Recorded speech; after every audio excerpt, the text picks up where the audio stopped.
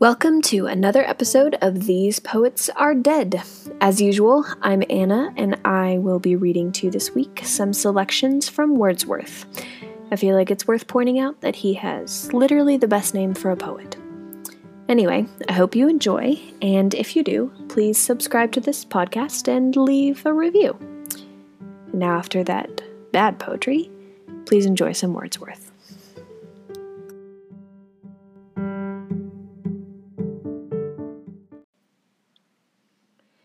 'Tis said some have died for love. 'Tis said that some have died for love, and here and there a churchyard grave is found, in the cold Norse unhallowed ground. Because the wretched man himself had slain, his love was such a grievous pain. And there is one whom I 5 years have known, he dwells alone, upon Helvan's side. He loved the pretty Barbara died, and thus he makes his moan. 3 years had Barbara in her grave been laid, when thus his moan he made. Oh, move thou cottage from behind that oak, or let the aged tree uprooted lie, that in some other way yon smoke may mount into the sky. The clouds pass on, they from the heavens depart. I look, the sky is empty space. I know not what I trace, but when I cease to look, my hand is on my heart. Oh, what a weight is in these shades, ye leaves that murmur once so dear, when will it cease? Your sound my heart of rest bereaves, it robs my heart of peace. Thou thrush that singest loud and free, into yon row of willows flit, upon that alder sit, or sing another song, or choose another tree. Roll back, sweet rill, back to thy mountain bounds, and there forever be thy waters chained, for thou dost haunt the air with sounds that cannot be sustained. If still beneath that pine tree's ragged bough, headlong yon waterfall must come, oh, let it then be dumb, be anything, sweet rill, but that which thou art now. Thou eglantine so bright with sunny showers, proud as a rainbow spanning half the vale, thou one fair shrub, oh, shed thy flowers, and stir not in the gale. For thus to see thee nodding in the air, to see thy arch thus stretch and bend, thus rise and thus descend, disturbs me till the sight is more than I can bear. The man who makes this feverish complaint is one of giant stature, who could dance, equipped from head to foot in iron mail.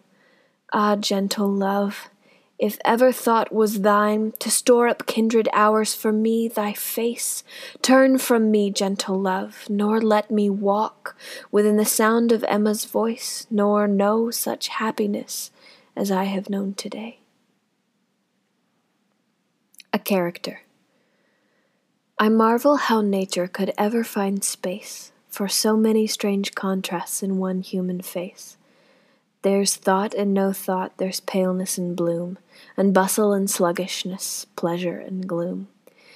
There's weakness and strength, both redundant and vain, such strength as, if ever affliction and pain could pierce through a temper that's soft to disease, would be rational peace, a philosopher's ease.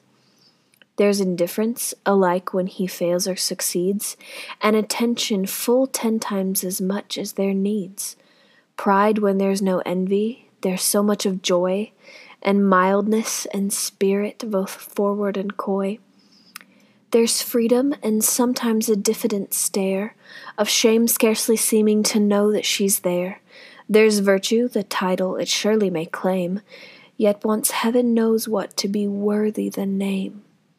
This picture from nature may seem to depart, yet the man would at once run away with your heart, and I for 5 centuries right gladly would be such an odd, such a kind, happy creature as he.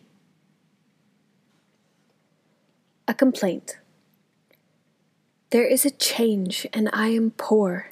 Your love hath been, nor long ago, a fountain at my fond heart's door, whose only business was to flow, and flow it did, not taking heed of its own bounty or my need.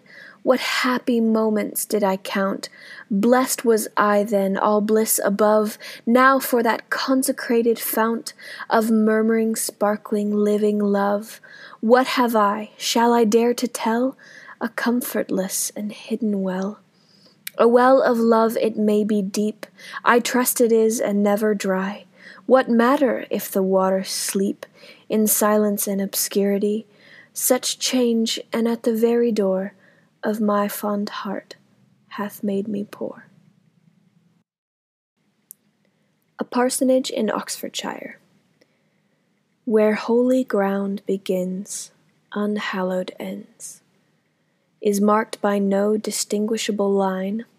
The turf unites, the pathways intertwine, and wheresoe'er the stealing footstep tends, garden, that domain where kindred, friends, and neighbors rest together, here confound their several featured, mingled like the sound of many waters, or as evening blends with shady night, soft airs from shrub and flower waft fragrant greetings to each silent grave.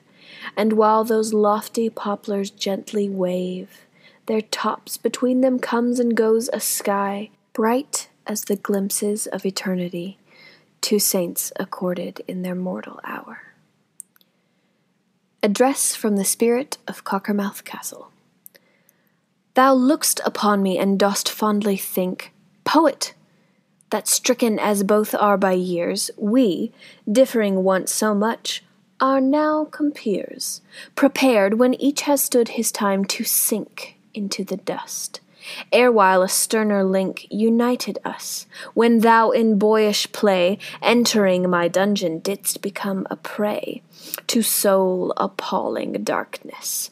Not a blink of light was there, and thus did I, thy tutor, make thy young thoughts acquainted with the grave, while thou wert chasing winged butterfly through my green courts, or climbing, a bold suitor, up to the flowers whose golden prodigy still round my shattered brow in beauty wave. Address to my infant daughter, Dora, on being remembered that she was a month old that day. Hast thou then survived, mild offspring of infirm humanity, meek infant among all forlornest things, the most forlore, none life of that bright star, the second glory of the heavens? Thou already hast survived the great decay, that transformation through the wide earth felt, and by all nations, in that being's sight, from whom the race of humankind proceed, 1,000 years are but as yesterday, and one day's narrow circuit is to him no less capricious than 1,000 years.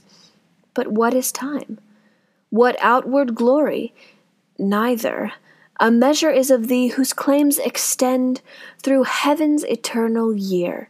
Yet hail to thee, frail, feeble monthling, by that name methinks thy scanty breathing time is portioned out not idly. Hast thou been of smaller birth, crouched on a casual bed of moss and leaves, and rudely canopied by leafy boughs, or to the churlish elements exposed, on the blank plains the coldness of night, or the night's darkness, or its cheerful face of beauty, by the changing moon adorned, would, with imperious admonition, then have scorned thine age, and punctually timed thine infant history on the minds of those who might have wandered with thee. Mother's love, nor less than mother's love in other breasts, will among us warm clad and warmly housed, do for thee what the finger of the heavens doth all too often harshly execute. For thy unblessed coevals among wilds, where fancy hath small liberty to grace the affections, to exalt them or refine, and the maternal sympathy itself, though strong, is in the main a joyless tie, of naked instinct wound about the heart. Happier, Far happier is thy lot in ours, even now to solemnize thy helpless state, and to enliven in the mind's regard thy passive beauty. Parallels have risen, resemblances or contrasts that connect within the region of a father's thoughts. Thee and thy mate and sister of the sky, at first thy sinless progress through a world by sorrow darkened and by care disturbed. Apt likeness bears to hers through gathered clouds, moving untouched in silver purity, and cheering oft-times their reluctant gloom.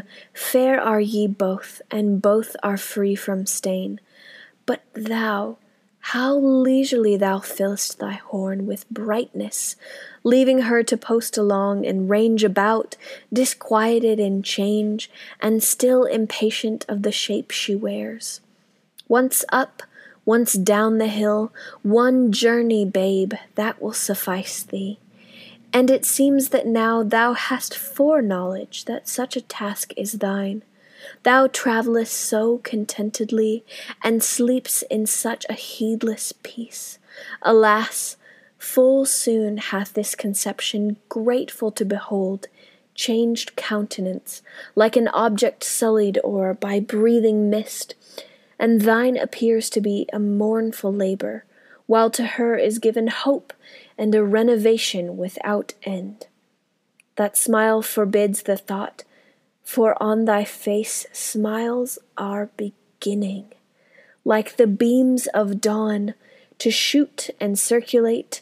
Smiles have there been seen, tranquil assurances that heaven supports the feeble motions of thy life, and cheers thy loneliness. Or shall those smiles be called feelers of love, put forth as if to explore this untried world, and to prepare thy way through a straight passage intricate and dim? Such are they, and the same are tokens, signs, which, when the appointed season hath arrived, joy as her holiest language shall adopt, and reason's godlike power be proud to own.